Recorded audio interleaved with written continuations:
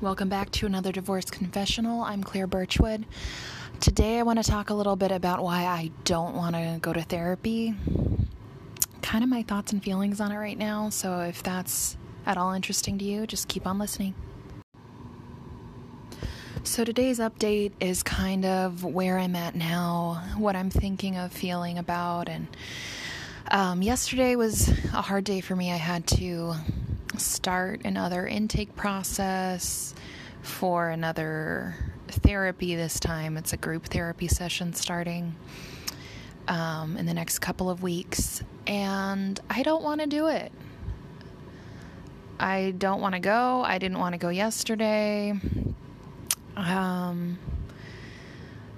This is where I'm at now. I just don't want to talk about my divorce as much with other people. I don't want to, revisit the pain and the trauma of the abuse I went through.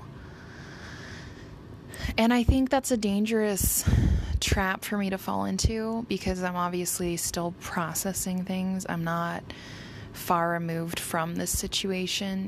My divorce was final a month ago. And so it's really hard for me to be like, I'm fine. I don't want to, I don't need therapy. I don't need counseling. I'm fine. But I do.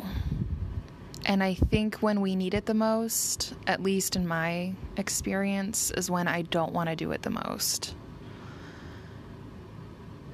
It's kind of like paying your bills. It's not something anyone wants to do, but you kind of have to do it anyway. And,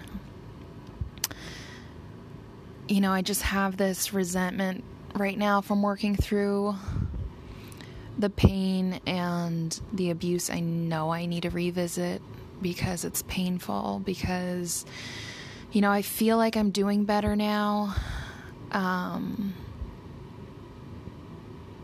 And I don't want to revisit memories or talk about things that would bring me anxiety or panic attacks. I don't want to be triggered because I think I'm just emotionally exhausted right now. But yesterday was my intake for this new group.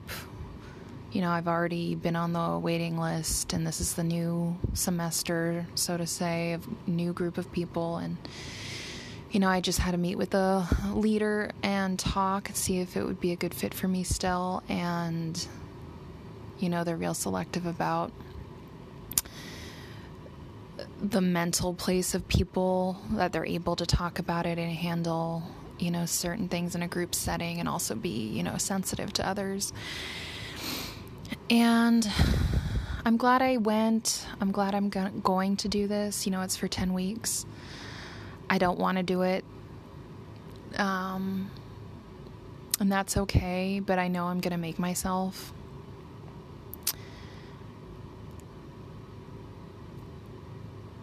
And, if this is something I'm really struggling with right now, and therapy's not easy, counseling isn't easy, I know this is going to push me to revisit a lot of the pain I'm working on right now. And I feel like through divorce, that's really important to focus on the things you don't want to focus on, because if you don't, the feelings and the pain will add up. And then, before you know it, if you're like me, you snap at someone out of the blue and you're like, wow, okay, there must be all this anger behind what I'm feeling that has nothing to do with this person. I'm just not okay.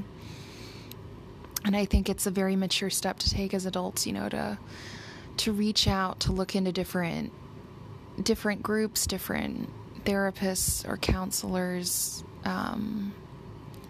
If you're leaving an abusive situation, I don't think you can do it on your own.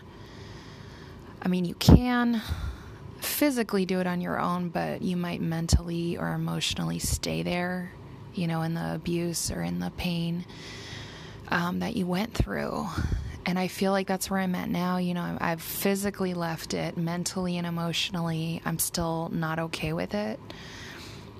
So for me, this is a big step.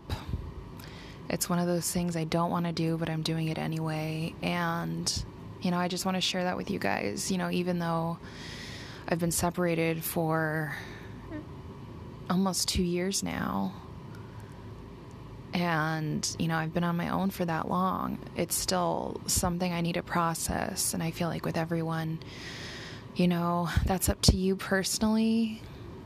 You know yourself best, you know your heart best, and if you feel like you're not doing well, regardless of how long it's been, you know yourself best. And it's important to be an advocate for yourself and to do the big things that you don't want to do, because that's the only way to move forward. That's the only way to heal. And, you know, I just want to share that and encourage you guys and keep myself accountable too. This is something I'm going to do, and I don't want to do it, and that's okay, but I'm going to do it anyway. So I hope this weekend brings you guys some peace, maybe some joy. I hope that, you know, I genuinely hope this helps someone. I'll talk to you guys later.